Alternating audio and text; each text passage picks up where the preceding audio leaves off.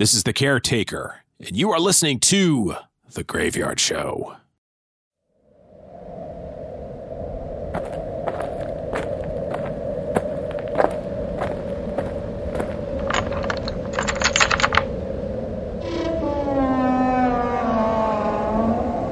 Welcome to The Graveyard.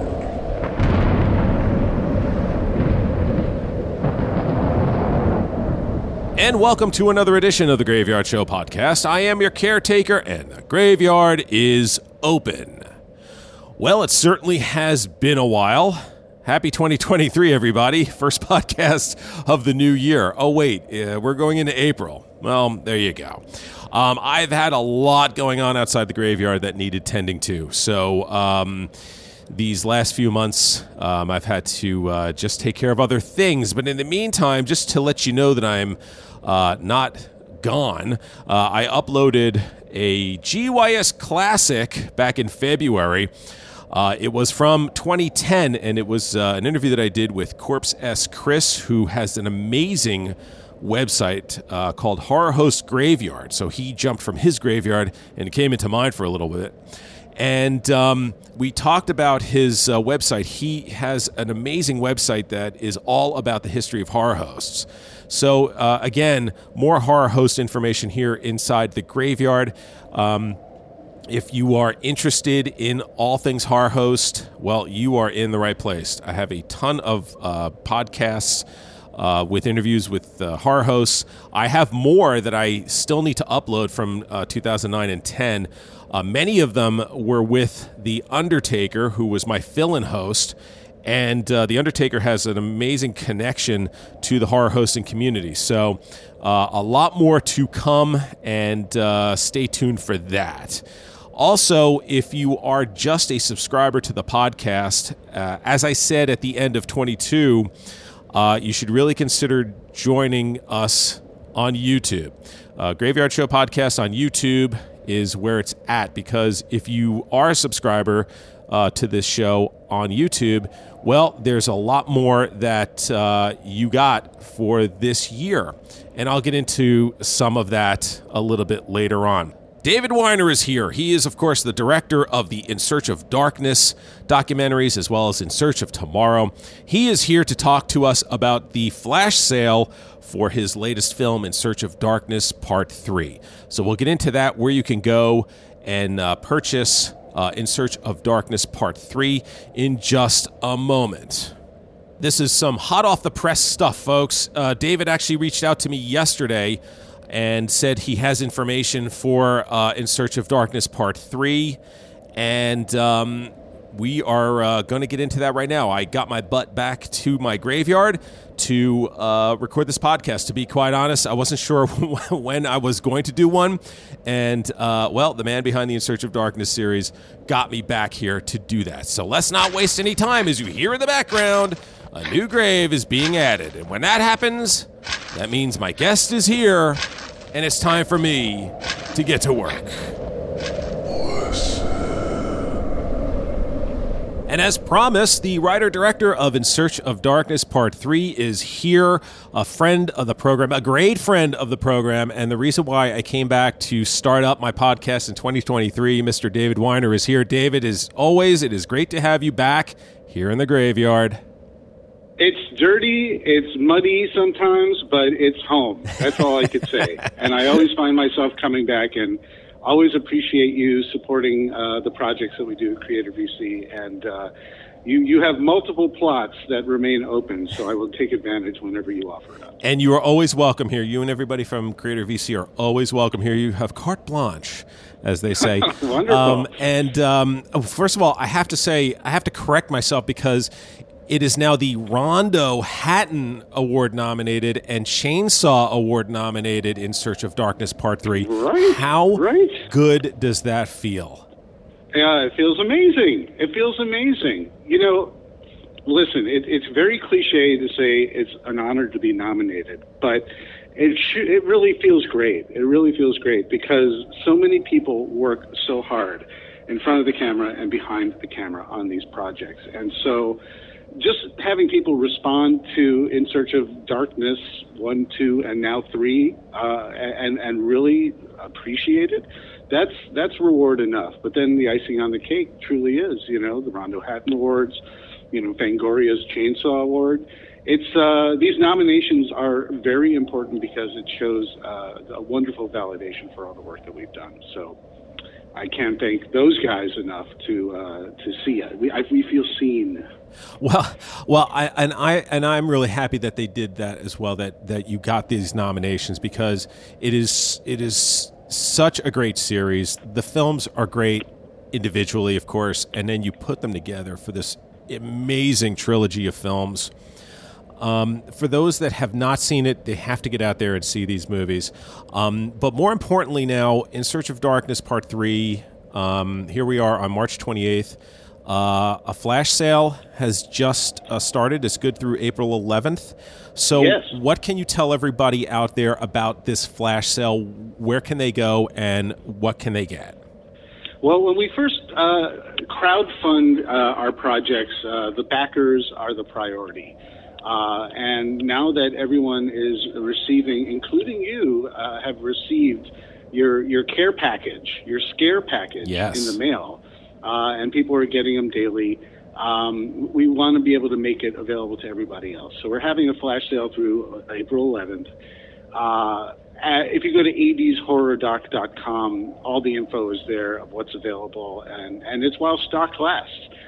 We use a manufacturer, and we got additional stock so we could sell it during this flash sale. But you could buy In Search of Darkness 3 either standalone, or you can get all three, and that's super cool. And you get a Blu-ray, you get a digital copy of the film, digital soundtrack of the film, you get 3 posters. We have this cool this lifetime membership card that looks exactly. Maybe you could describe that one because you got it. Oh yeah. But it's like your classic video store membership card. It is. Yes, exactly. And there's bonus online content as well, and so lots going on. And we just want to make sure that everyone can have it who wants it, because this stuff, it comes and goes on streaming, but when it's on your shelf, it's forever. It is so true, and I'm so proud to own these. I can't even imagine how proud you feel having created these with Robin and Samuel and everyone else behind the scenes, because it is such a beautiful tribute to a unique time period in history, in film history, in media history, and what these movies mean to that time period. And it's more than just quote-unquote horror movies. It's everything surrounding that. And I'll get into some of that when I ask you some questions in a minute about the film itself, because you hit on so many great pieces of 80s culture. But yes, I'm looking at the website right now. So it's 80shorrordoc.com. And you can buy the trilogy bundle. And what I love is that you can get the individual movies as well, because I know I'm missing my hard copy of Part 1. I have it on digital, so now I have to purchase. Okay. Yeah, Well, I gotta buy the first one on Blu-ray to complete my hard copy trilogy. But yeah, I love this idea. And a cool case to put it in if you want that as well. I love that case, and as I showed on my Caretaker Reveals video segment on the Graveyard Show Podcast YouTube channel, that slip cover is so gorgeous. The back artwork that is on there with all of the different creatures and villains and monsters and final girls and heroes and everything, it is so incredible. I mean, that right there you want to have displayed so people can see that thing. As far as courtesy of Clayton Bench, who's our art director, our in-house artist, and his stuff is fantastic. He does the Roman numeral posters, and his stuff always looks absolutely amazing. But I agree, I'm proud to have that on the back, because it's sort of perfect visual encapsulation of the explosion of amazing movies that came out in the 80s. It really is. And it's like an endless supply. I mean, I learned about movies watching your series that I didn't even know about.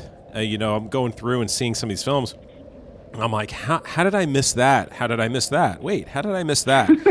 And I was going to say, were there movies that you were doing features that you had featured that you said, I'm not familiar with that? Did you ever come across? Oh, those? Absolutely. I don't claim to know it all. I was a teen in the 80s, so I lived through many of these films where, if I didn't see it in the theater, I saw it on the video store shelf, and I either circled it many times and finally got it, or I might not have ever gotten to it. Mm-hmm. So a project like this is also a great excuse for me to get to a movie that I'd never seen before. For example, Blood Beach. Mm-hmm. I'm a big fan of singling that one out because I always loved the concept of it, and it kind of disappeared off my radar, and I wondered, why have I never seen Blood Beach? Not Blood Bitch, Blood Beach. And it's one of those movies that it never made the leap to DVD or Blu-ray. So when I was like, how come this just was never available? It kind of disappeared off my radar. And I realized it's because it was just completely unavailable. And so to be able to not only track it down and watch it for In Search of Darkness 3, but to be able to spotlight it and talk to talent who was part of that production, it was very, very, very, very, very cool. And I have to say also that, so many of these movies, like Jed Shepard, for example, who's one of the talking heads, the writer of Host, which is an insanely amazing film. He, at one point, just talked about a movie called Guinea Pig, Devil's Experiment, a Japanese film. And I'm like, really? What is this? It's a short. It's not even a feature. And I looked into it, and I just saw how horrid and horrible and unique and controversial and worth discussion when we're talking about international films and Asian filmmaking. It was a great excuse to put a film like In Search of Darkness 3 to boost discussion about it. And that's what I love about this trilogy too, is that each of the three films has its own side take, I guess you could say, or side featurette about a moment in time in the 80s, or a genre or an actor or actress, which is great. These movies, as similar as they are all very different movies as well. And having gone back and watched some of it to prep for this, mm-hmm. It's always so funny because I always love the beginning of all of them, because it's that setup of the montage of different interviewees talking about a certain aspect of the 80s, mm-hmm. and then we go right into the credits, and I always like kind of applaud when the opening credits come out for the movie, for the documentary, and it's just so much fun. And what I love about this movie is that it's the first one, I think. The other two I don't think had a quote that led off the movie. Oh, they all do. I think your memory doesn't serve you correctly. Am I at that age now? That's okay. Yeah, no, each one starts with a quote to sort of set the stage of what you're in for. So the first one, In Search of Darkness Part 1, had a George Romero quote. The second one had, no, it's two of us now. Oh my gosh, the Italian. It's an Argento. Oh, it's Argento quote. That's right. Yes. But I think what I'm faltering is I think I doubled up on one of them, Part 1 and Part 2. So there you go. My mind is now focused on the next set of things. Of course. So here we are, definitely showing our age in the old age home at the graveyard. Exactly.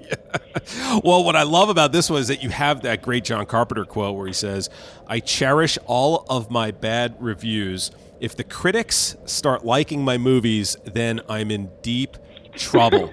So my questions are, how did you find that quote, and when did you decide you were going to start the film with that particular quote? Well, that's one of those quotes that, especially if you watch John Carpenter talking in over the course of the trilogy, you'll find, he is the horror master. But when he's sitting down and talking, he's a bit self-effacing. He's very practical about his own work, and he's very candid about his disappointments and You know, I mean, he was going to do, movies like Firestarter, but that didn't happen because the thing was a failure, so he got fired off of that. There's all sorts of stuff that we see the master, but he sees the hiccups and the failures and the obstacles that things didn't quite go his way. So he's much more practical at that. So I thought there was that quote perfectly encapsulated his irreverence and his cynicism at the same time in terms of how we perceive his stuff versus how critics perceive his stuff. What I found interesting was that critics or criticism sort of seems to be more of a theme in this one maybe than the other ones, because you have a lot more, at least it appeared to me, you had a lot more Siskel and Ebert segments in this film than the previous. A lot of their clips, you see them kind of down, poo-pooing, I guess you could say, the horror genre and talk about how terrible these movies are. You have the whole section of satanic panic, or gay panic, or a lot of this sort of PMRC, the down with heavy metal. All this criticisms on, the films themselves by parents and by religious groups. You have all of this criticism that seems to kind of come to a head in this movie, which I really like, because you kind of see the moral majority, which was arguably neither. Yes. Yeah. No, and it's true, because we're on the same age, and I remember that as well. I mean, I remember, Tipper Gore getting up there with the PMRC. I remember hearing about the video nasties in the UK. I remember seeing, preachers and news articles and news, like 2020 and stuff, doing stories about, Satan and all this stuff and horror movies and, and how basically if you listen to it or watch it, you're suddenly brainwashed. And I'm like, well, that doesn't make any sense. But, sadly, plus ça change, plus c'est la même chose. The more things change, the more they stay the same. And we're at the same spot now than we were 40 years ago in the 80s. And whether it's for clicks or for Nielsen ratings, it's, whipping people up in a frenzy to be concerned about all these sort of ghosts that may or may not exist in our lives. But by protecting us, they're actually taking away our right to choose what we think is right for ourselves and for our children. And that's something that was very prevalent in that era, and it's something that we're sadly seeing very prevalent today. Well, it's like what Doug Bradley says in the beginning of the documentary too, where he says he felt the 80s was the decade where America tells stories about itself. I thought that was very interesting viewpoint, because watching these movies, there are things that you brought out and that your guests brought out about movies that, looking back on it here 40 years later, going, wow, that does kind of seem to be more about this than that. And, there just seemed to be sort of some of the curtain being either drawn back on something that was deliberately done, or maybe stuff that was unintentional, but there it is. You kind of look at it and go, well, it could be that too. It's very interesting. Yeah, well, what's interesting is, spoiling a little bit of the tail end of the documentary, you've got Joe Bob Briggs, who we've just spent 5 hours sort of examining a whole era of filmmaking, the highs and lows, and the sort of real-world context that was going on, and how these films sort of fit in the zeitgeist positively or negatively. But at the end of the day, we like to reflect on these films as what they mean, something more than what they are at face value.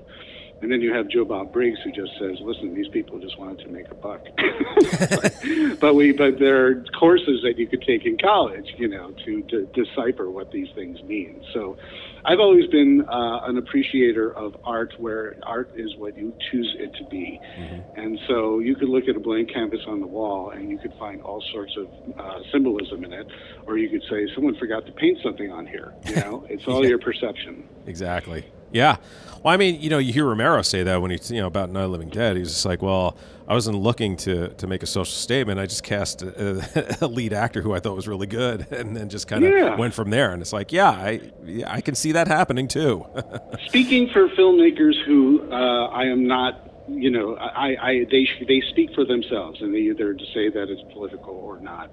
But I think fundamentally, when anyone who is making a film, especially during an era, you can't not have a nod or two to your feelings about certain things in the world embedded in the filmmaking that you're making, the art that you're making. Yeah. But there are some who will just say, listen, I want to entertain, and if you want to find a bigger story there, you're welcome to do it.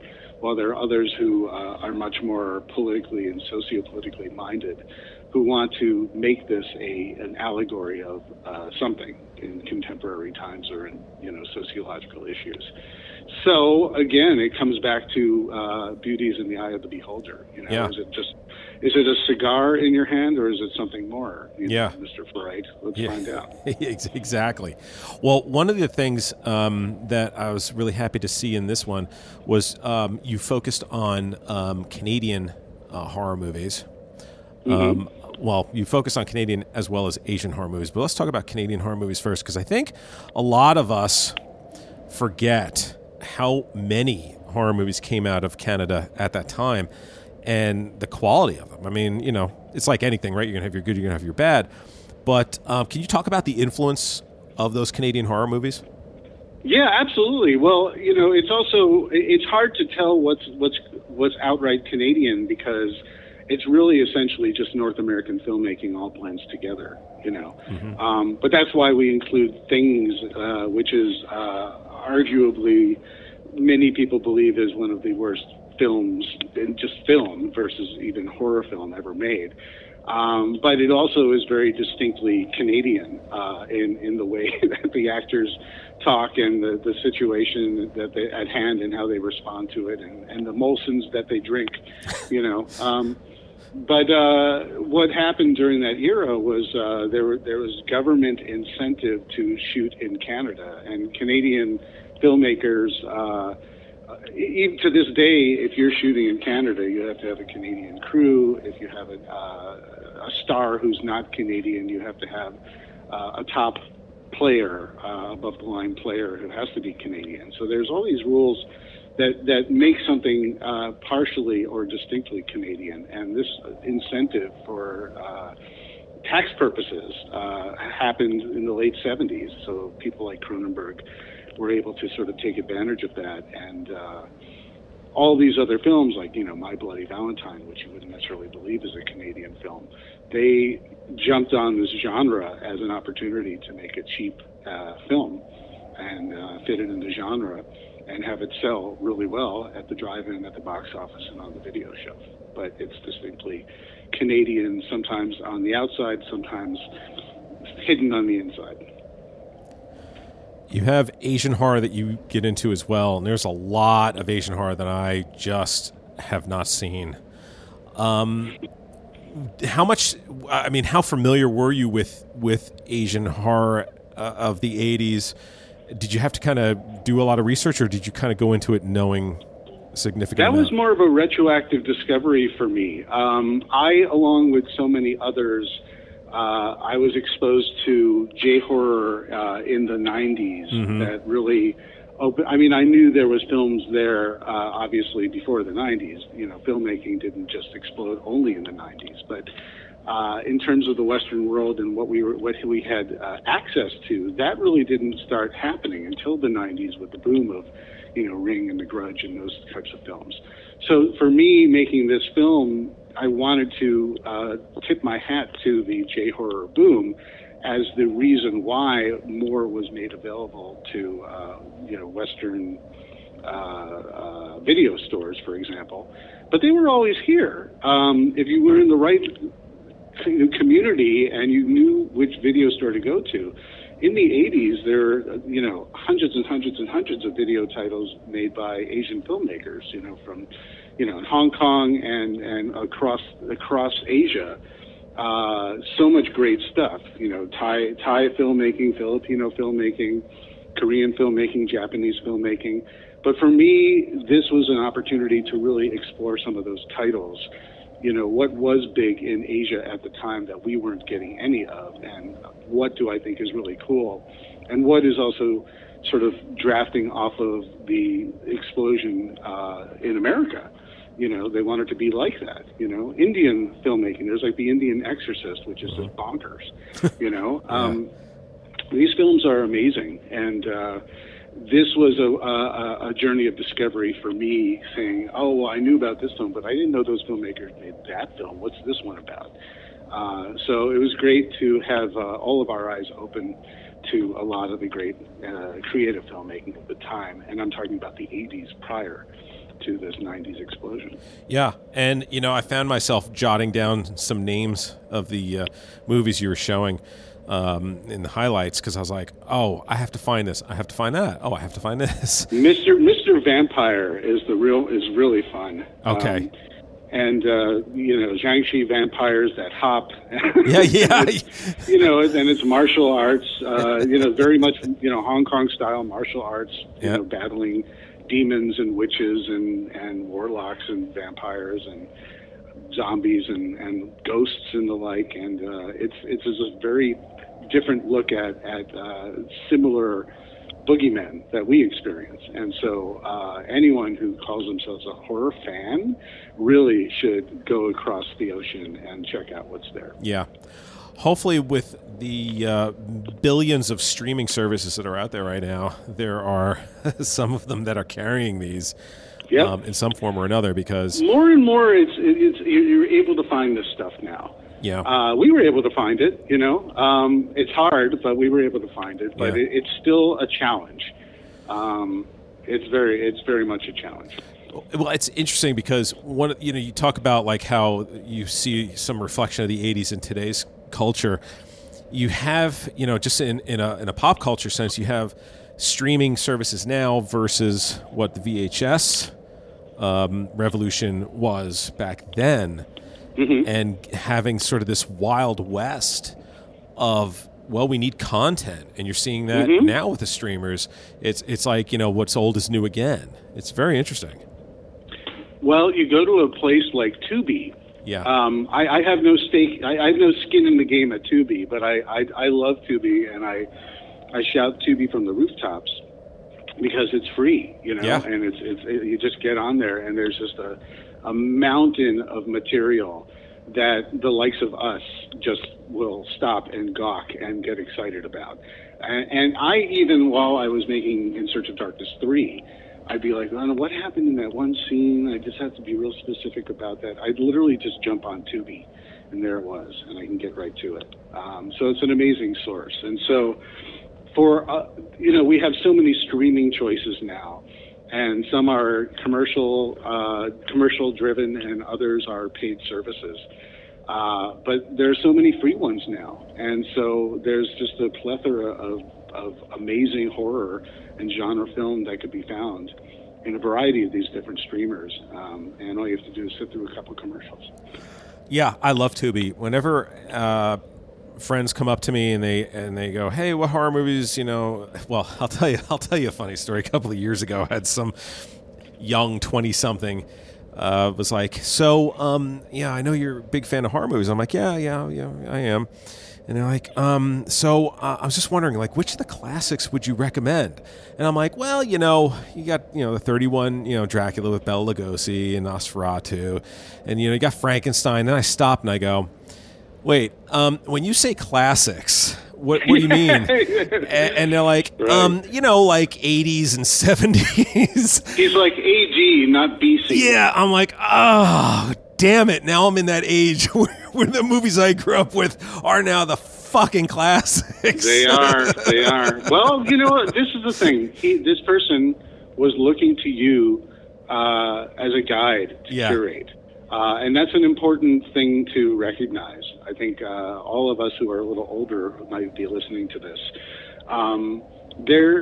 when you're a younger, and we were like this too when we were young. You know, there's a mountain of movies out there, and you don't know where to start. And you hear of all the classics that you may or may not want to watch and get around to, no matter what the genre. But ultimately, sometimes subgenres specifically, you know, you need someone to sort of give you a list. That's why listicles became such a popular thing, and everyone was making listicles for a time there, and they still are.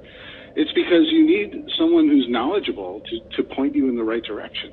Yeah. You know, if nothing else, is In Search of Darkness movies, which is a trilogy which covers a whole decade over 14 plus hours, is the ultimate curation list for people who want to get started and then get embedded and then really go down the rabbit hole. Yeah. You know, across 3 films. And I'd be lying if I said I was playing a long game by doing it that way, but it was the natural progression, and I'm glad we got to be able to do it. Yeah, so am I. I mean, I had never seen Without Warning, and I found it, and I watched it, and I'm like, damn, that is a really good movie. Yeah. I mean, it's like, and yet you can't really find it unless, you know, you kind of dig for it. And if you didn't feature it in Search of Darkness 3, I probably would have just skipped over it if I saw it somewhere. I would have been like, all right, I'll save that for another time. And it's like, and wow. I tried to get that one in part 2. We just didn't have enough time and space. There's a bunch of titles that we had, Sam Way and I put together segments that we wanted to put in part 2, and we had a cutoff, and so we just didn't do it. So I was very happy to be able to get that into part 3, and even with part 3, where you're with end credits, it's 5 hours and 42 minutes. Yeah. And it's still not enough time. There's still so many amazing titles that even I wanted to put in there. But just, you got to make some really tough decisions at a certain point and say, this year's too packed, we can't put it in anymore, we just got to draw the line. And if anything, apologies to the audience if the film that you love didn't make it, but you know it's out there. And so you could tell people who you think would be interested about it, and you could curate your own list. And I find myself, even on the streamers now, whether it's on Shudder or Screenbox or Tubi or Peacock or wherever, Netflix. If I see an 80s title now, I'm usually not only saving it, I'm prioritizing it. And a lot of that has to do with, seeing your trilogy, because it just gets me in the mode. And I realized, having been a product of the 80s anyway, I could sit and just have those movies on all the time and be fine. Like, I don't. There's a certain feel, there's a certain mood that these things that sort of brings out in you. Someone wrote a wonderful thing on Letterboxd where they said that they went through a dark time, as many of us did, especially during the pandemic. But watching In Search of Darkness 1 and 2 at the time really helped them through by watching these movies that brought in them a wonderful, warm feeling of nostalgia of these films that they experienced and loved and just knew of when they were younger. Yeah. And so you're able to transport yourself from your daily life and sort of escape into a celebration of films that no one else celebrates this. Yeah. Just the horror community. No one understands it. I mean, I was just talking to someone yesterday. They're like, "Oh, what do you do?" And I explained what I did, and I said, "Yeah, and it's cool. I'm a kid in a candy store. I get to interview John Carpenter and Robert Englund." And she just looked at me blankly, and I said, "Okay, well, you know the movie Halloween, right?" "Oh, yeah, I know that." "Okay, the director of Halloween, Freddy Krueger, right?" "Oh, yeah, of course." "Well, that's played by Robert Englund." So you can't assume, we're in our own wonderful vacuum of a community. But out there, they don't get it. And so to have a 14-hour celebration of just the strangest and oddest and craziest and most entertaining and most disgusting and most just, you fill in the blank of the word. Yeah. These are the movies that we love and we celebrate, and to have circle the wagons and have something that is a time capsule of the people who made these and of how these films fit in a decade and an era that are now classic, quote unquote. It's important. Listen, and I'm not saying what I've done is important, but I've been told by many people that this is important, especially to future generations who are going to come back looking for information. And this is one of the documentaries of many horror documentaries that offers this. It is the definitive documentary. I mean, a horror documentary. I think it is, and I've seen a lot of them. I would put this. I mean, prior to this, I would say probably it was a Crystal Lake Memories. I think it was the 13-hour. Yeah. Friday the 13th. Well, there's the Friday the 13th Crystal Lake Memories. There's Never Sleep Again, which is Nightmare on Elm Street. Yep. But I'm talking even about, and those are wonderful. Yeah. And those were groundbreaking in allowing me to know that fans will sit for 5, 6+ hours to watch a movie.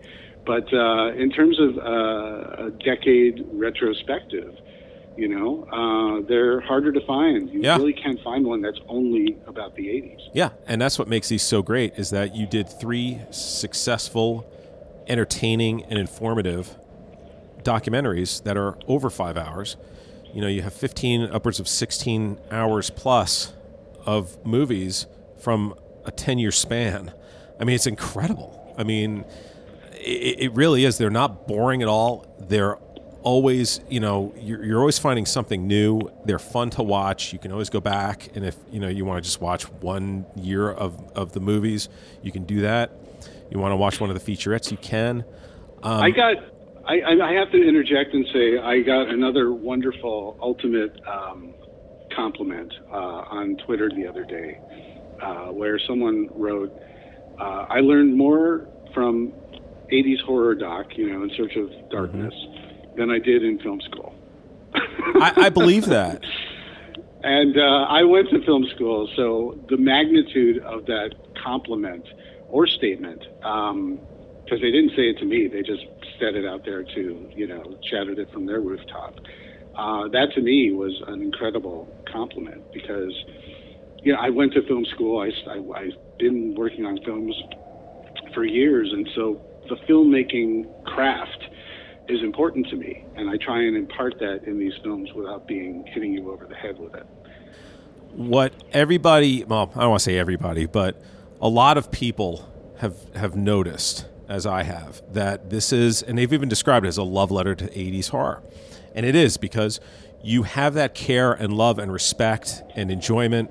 It comes through, it shows by the way the interviews are done, the way it's cut, the graph, like all of it. It's all so well thought out that, those of us that live through it can appreciate it and love it. And those that are going back and finding out about it get a kick out of it and are loving it and going, wow, that's really cool. I mean, it's amazing how 3 movies can be different yet the same.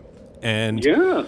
It really is. And I mean, all of you should be incredibly proud of your place in documentary history. I'll put it even out there because this is going to go down as one of the great documentaries. I know the horror genre kind of gets looked down upon by most people, but it's like, this is one of the great documentaries made. It really is. And I think the farther we get away from it, the more people are even going to appreciate it even more, and you're going to find new people who are going to find it. This right here is just something that every horror fan should have on their shelves. Now that this is wrapped up, you have now segued into part 2 of In Search of Tomorrow, the 1980s science fiction documentary. That's correct. So I know that's supposed to be coming out in the summer, I believe, of 2023. Well, it's not coming out. The crowdfunding begins. Crowdfunding begins. Gotcha.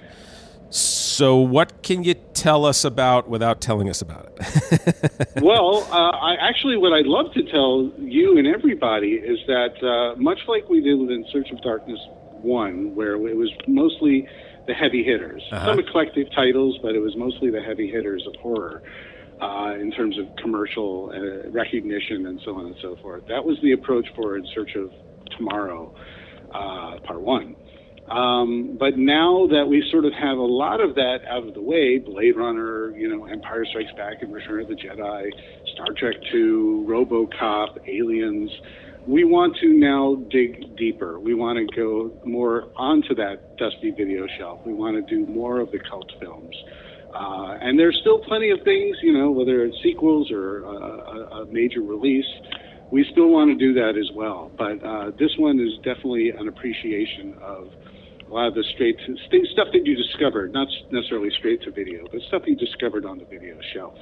And what we are doing right now, which is something that's very important to us, is that we're doing basically what we're calling a fan consultation. And I've put together an extended synopsis of what this is about and a variety of upwards of 20 sample chapters of what we could potentially be covering. And we're inviting everyone to go to 80sscifidoc.com.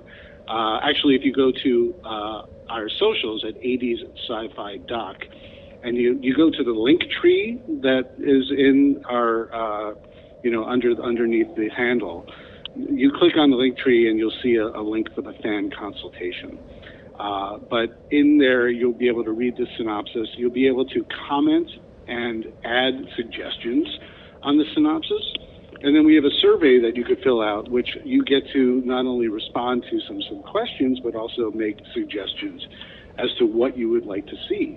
And In Search of Darkness Part 3 especially was very fan-driven in terms of what do you want to see. People made suggestions, and they also even voted on their top 10 films. We don't give the results, so there are surprises. But I use that as my lightning rod. That's the guide. That's my divining rod as to where to start when I put this together, knowing that this is what the majority of people would like to see. So I invite everybody to do this survey synopsis. If they want to do that, they can jump on that as well.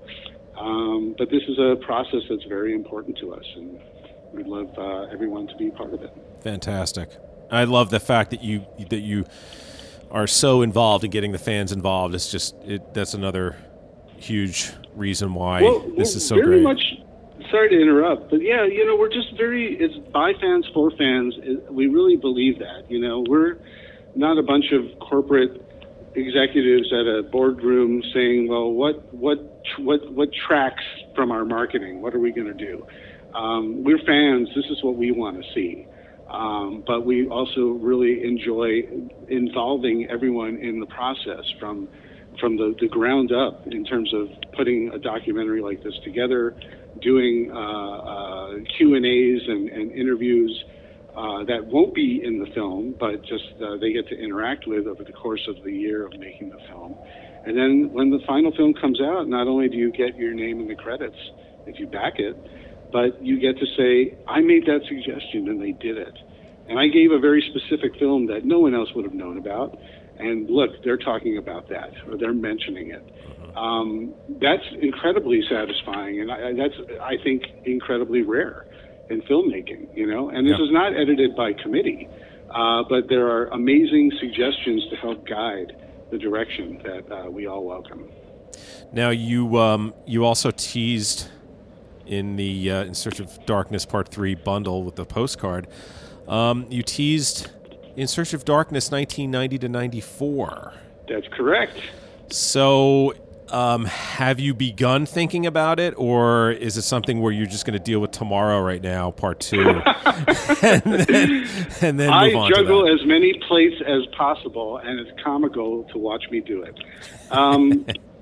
We have been thinking about this for quite some time, and the validity of it, because once the 80s made way for the 90s, horror movies took at least theatrically, they took a tremendous dip and went through some serious growing pains. But there's an amazing volume of films that came out, whether it was straight to video or on the big screen, and grappling with evolution of effects, from practical to CGI in its infancy that probably wasn't ready to be center stage. And so, and just the perception of things, if you look at movies like Silence of the Lambs, or Seven, these are quote unquote thrillers, but they're horror movies through and through. They're about serial killers and, cannibalism and, yeah. and all sorts of horrible things that are extremely entertaining. So we're excited to do this, and these movies become behemoths and long projects. And it takes a toll on us as well to make these things. So this time around, what we're doing is we're dividing the 90s into part 1 and part 2, in that it's 1990 to 1994 for the first part, and then 1995 to 1999 for the second part. And they'll still be long films, but we'll be able to fit more in terms of the discussion. It won't only be the heavy hitters. We'll be able to get a lot more eclectic titles to demonstrate the breadth of the decade, and more time to discuss why things were different. Robin Bloch loves to call it the lost decade because it's just not admired like it is in the 80s, but there's still so much on display and so much value.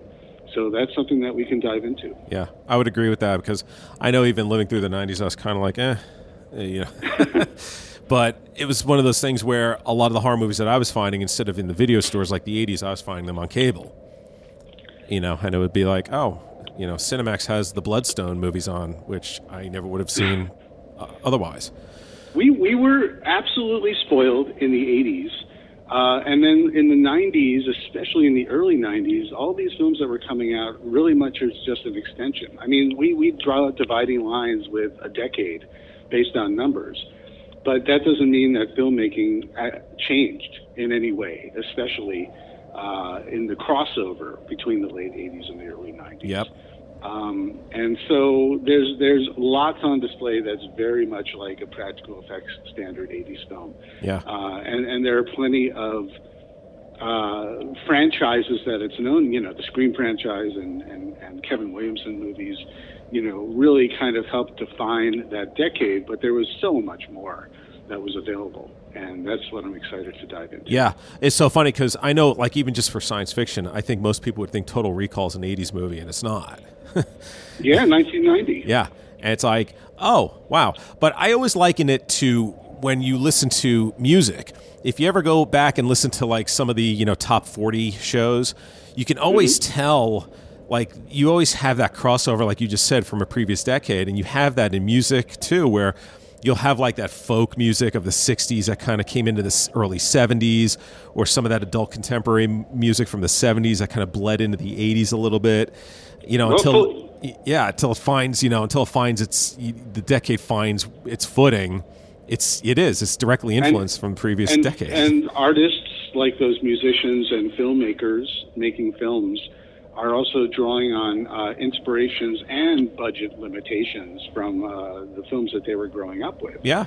And so, you look at like the Full Moon slate, Full Moon Entertainment, and, everything, from the Trancers movies to the Subspecies movies to the Puppet Master movies to the Demonic Toys movie, which I worked on the first one. I used to work at Full Moon. It's, that stuff is kind of stuck in a time warp in the 80s because they're all low budget, and it's wonderful to look and see how they fit into the equation. Yeah, I love Subspecies. I thought those were highly underrated vampire movies, but that's a discussion for In Search of Darkness. Shot in Romania, yes, on an extremely low budget. Yes. And my roommate was the production manager on that. No way. The deep end. They threw him in the deep end of the pool on that one. Wow. But they somehow managed to get a film in the can. Nothing like doing night shooting overseas. Right. Well, we'll have to save that one for the 1990 In Search of Darkness. I look forward to that. Well, listen, exactly. David, thanks for coming back on and sharing all this information about the flash sale, about In Search of Darkness Part 3. Again, the flash sale is going on from now, March 28th through April 11th, so you can get either the trilogy, you can get the individual movies themselves, and there's all kinds of goodies that I'll go over as soon as David goes back into his plot. Go to 80shorrordoc.com or 80shorrordoc on our socials, and that's got all the information. It's while supplies last, and it's really one of those things where if you value this stuff, it's nice to have a permanent home on your shelf, because I can tell you how. Listen. This is just a tangent that I'm just going to complain, but like I want the movie Prey, Prey. Yeah. You know, I saw it on Hulu as soon as it came out. I thought it was spectacular. You can't own that. You have to have Hulu to watch it. It's not on physical media, and it's not even on iTunes. So I have to subscribe to Hulu if I want to watch that. Wow. And I also know that it won't, the Hellraiser movie, same thing. And so these things won't live forever on Hulu. So where will they be after that? So these are the kind of things that I think, it's first world problems, but it's like if you love movies and you love collecting movies and you love the instant gratification of watching something when you want, physical media, if you have the room for it, is more valuable than we realize, given the shuffle of movies that you think would always live on HBO, which are all just being sold off for a tax write-off, Yeah. So true. And folks, get out there and support this movie. Support it. I digress. No, it's so true, though. It really is. I mean, there is that debate going on right now about physical media versus digital media. And I still have physical media, even though you and I come from that time where we own stuff, physical stuff. I like digital stuff, but I make sure I get it onto a hard drive because, as we know, once you buy something, if you're only streaming it, if it goes away, they lose the rights to it, it's gone. And I've heard plenty of people complain. They purchase something on iTunes, and next thing you know, it's gone, and people go, I'm where's still nervous about that. I've got like a couple hundred movies on iTunes, and I don't know, I feel it's unstable one day. Oh, you're locked out, or it's gone, whatever. Oh, I download all of them. I make sure I have them because, for that very reason. Well, listen, David, as always, it's fantastic having you on the podcast. It was so great hearing from you yesterday, and I'm glad we were able to make this happen. Congratulations on all the success and the award nominations. We'll be keeping a lookout for it, and hopefully I can make an announcement here that you've got some awards for this fantastic documentary. Well, thank you. And for those who are, the Chainsaw Award voting is already over. I'm looking forward to the show. But the Rondo Awards, you could go to rondoaward.com, and you can vote for In Search of Darkness 1 to 3 for Best Documentary if you choose. Actually, my site, it came from blog, is up there for Best Website too. Oh, congratulations. I'm plugging. Nice. Thank you very much. But there's a million other things that you can vote for. You can vote for as many of them or as few of them as you like. But I think you have until the end of April to vote for the Rondos as well. Yes. You can vote for this show. Oh, wait, I'm not up for a Rondo this year. Well, listen, you should do a write-in. Do a write-in. I actually, the show was nominated back in 2009. I couldn't believe it. Oh, really? I found it by mistake. Yeah. I was like, oh, my God. Yeah. So you're a Rondo-nominated I am. podcast. Yes. Very proud of that. That's something to crow about. That's I am. Great. I'm really proud of that. I tell people, I think I even have it on the description when they find this podcast. It's like a Rondo Hatton nominated. When you meet people at parties, do you put Rondo nominated? Of course. Your name? Okay, great. They have to. They're required to call me the Rondo Hatton nominated host caretaker of the Graveyard Show podcast. Go. All right, David. Thank you so much for coming on. It was fantastic having you. I can't wait to talk to you more when In Search of Tomorrow Part 2 comes out. Awesome. Thank you so much, as always. It's great to be at the Graveyard, and everybody take care. And as I put this interview to rest, I think I've said it before. I'm going to say it again. I love having David on this show. He is so awesome. I don't even feel like it's an interview. It's a conversation. And he just makes it so easy. And there was just so much more I could have talked to him about. We could have done another 45 to an hour easily. So, as he said, to find out more about this flash sale, go to 80shorrordoc.com. So that's 80shorrordoc.com. You can purchase the In Search of Darkness trilogy. You can do the trilogy bundle for $119.99 US. Okay. It includes Part 1, Part 2, Part 3. You get the 3-disc trilogy slipcase, which is beautiful. Beautiful. 3 posters. You get the membership card, digital copies of the film, the digital soundtrack, 4+ hours of extras digitally, and then the In Search of Darkness Challenge PDF, which will come digitally as well. If you want to see what these look like, go to my YouTube channel, Graveyard Show Podcast, on YouTube, and you can check it out. I did a feature I featured it on my other video podcast called The Caretaker Reveals, and it's all on the In Search of Darkness Part 3 swag bundle. You will see all of it and what it looks like. Now, you can also do Part 3 bundle, which is $69.99, and it comes with all the stuff as well that I just talked about that's in the trilogy set. You can also get the trilogy bundle digitally, which means you can get Part 1, Part 2, and Part 3 digitally only. That's $49.99. You can do Part 1 on Blu-ray for $49.99. You can do Part 2 on Blu-ray for $49.99.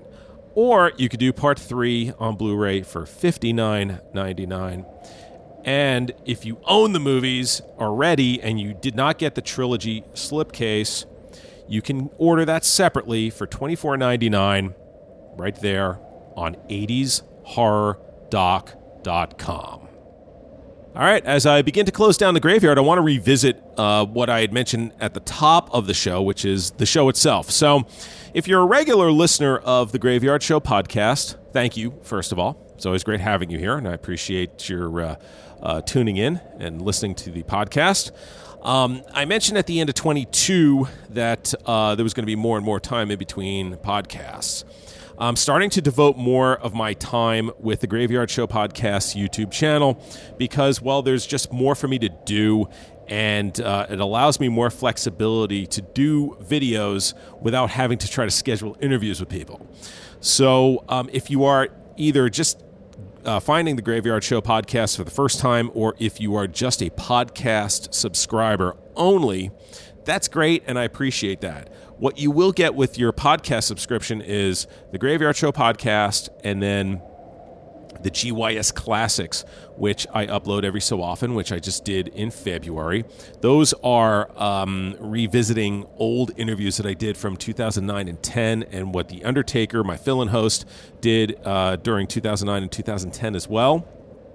We don't have any archives of those up online, so you can't find them anywhere. I have them here in my Graveyard archives. So I like to share them with you every so often because, none of you have heard them. So I did that back in February with the Corpse S. Chris interview. I will be uploading more this year. And, of course, I would love your comments on those. If you enjoyed them, if you liked them, if you didn't like them, anything you have, send them my way. You can either do that through the email address, which is gyspodcast@gmail.com, or if you're listening to it on YouTube, you can leave them in the comments section below as well. So the YouTube channel has a ton more content on it that you would get as opposed to being just a podcast subscriber. So with YouTube, if you go to youtube.com/@Graveyard Show Podcast, @Graveyard Show Podcast, you will find this program. And when you get to the home site, you will see a bunch of videos. So along with the Graveyard Show Podcast on YouTube, you will also get the GYS Classic Podcast as well. And then you also get video productions, one of which is Catacombs of Horror, which is about 20 to 40 minute video that I do regarding a movie or a topic in the horror community. So the 4 that are uploaded right now are What Represents 1980s Horror, and David Weiner actually joined me for that very first one, and he and I picked what we thought best represented 1980s horror in 4 different categories. The next one is my favorite scenes from Count Yorga Vampire, which is a huge hit. Y'all are eating that one up, which I always enjoy seeing the hits on that one. Also, Halloween 4, my favorite scenes and missed opportunity from that film. And then the last Catacombs of Horror is, Return of Count Yorga. Since Count Yorga Vampire Catacombs was so popular, I decided to do one on the sequel, Return of Count Yorga. And more and more of you are starting to find that and commenting on that as well. So that makes me happy. I'm working on a new Catacombs of Horror, and I should have that up very soon. There's another video production on there called The Caretaker Reveals, which is a much shorter video production. They're about 4 to 5 minutes long. It's things that I own or maybe have experienced that's related to horror or sci-fi. So I have several videos up for that, including actually the latest one that just went up, which was on my In Search of Darkness Part 3 swag bundle that I got when I purchased In Search of Darkness Part 3 several months ago. So I show you what I got in that swag bundle, and it just gives you an idea of what the folks over Creator VC do. Some of my other Caretaker reveals is the Blu-ray of Creepshow Season 3. I give a general description. I show you what the disc looks like. I show you a little bit of the video. Also, there was a play that I saw here in Los Angeles at the end of last year called 222, A Ghost Story. It's a spoiler-free review on the show. All these are spoiler-free, by the way. I don't get into anything that ruined the experience. I also did one on some of the shirts that I own from Fright Rags, as well as the In Search of Tomorrow bundle that I got last year when I purchased In Search of Tomorrow. So just some fun stuff. They're very short, quick. You can watch them literally 4 to 5 minutes, and there you go.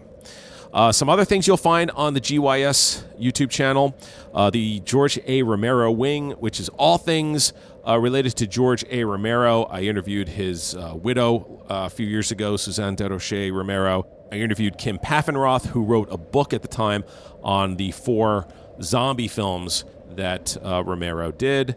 Anything that has to do with Romero is in that playlist. There's also an In Search of Darkness playlist. All my interviews that I did with David Weiner, Robin Block, Weary Pines, anything that has anything to do with In Search of Darkness, you can find it there as well. And I also have some old horror promos from the old horror podcasting network, from different shows that were on there. I have old promos for this show. Just anything that has to do with anything is kind of up there. So check it out.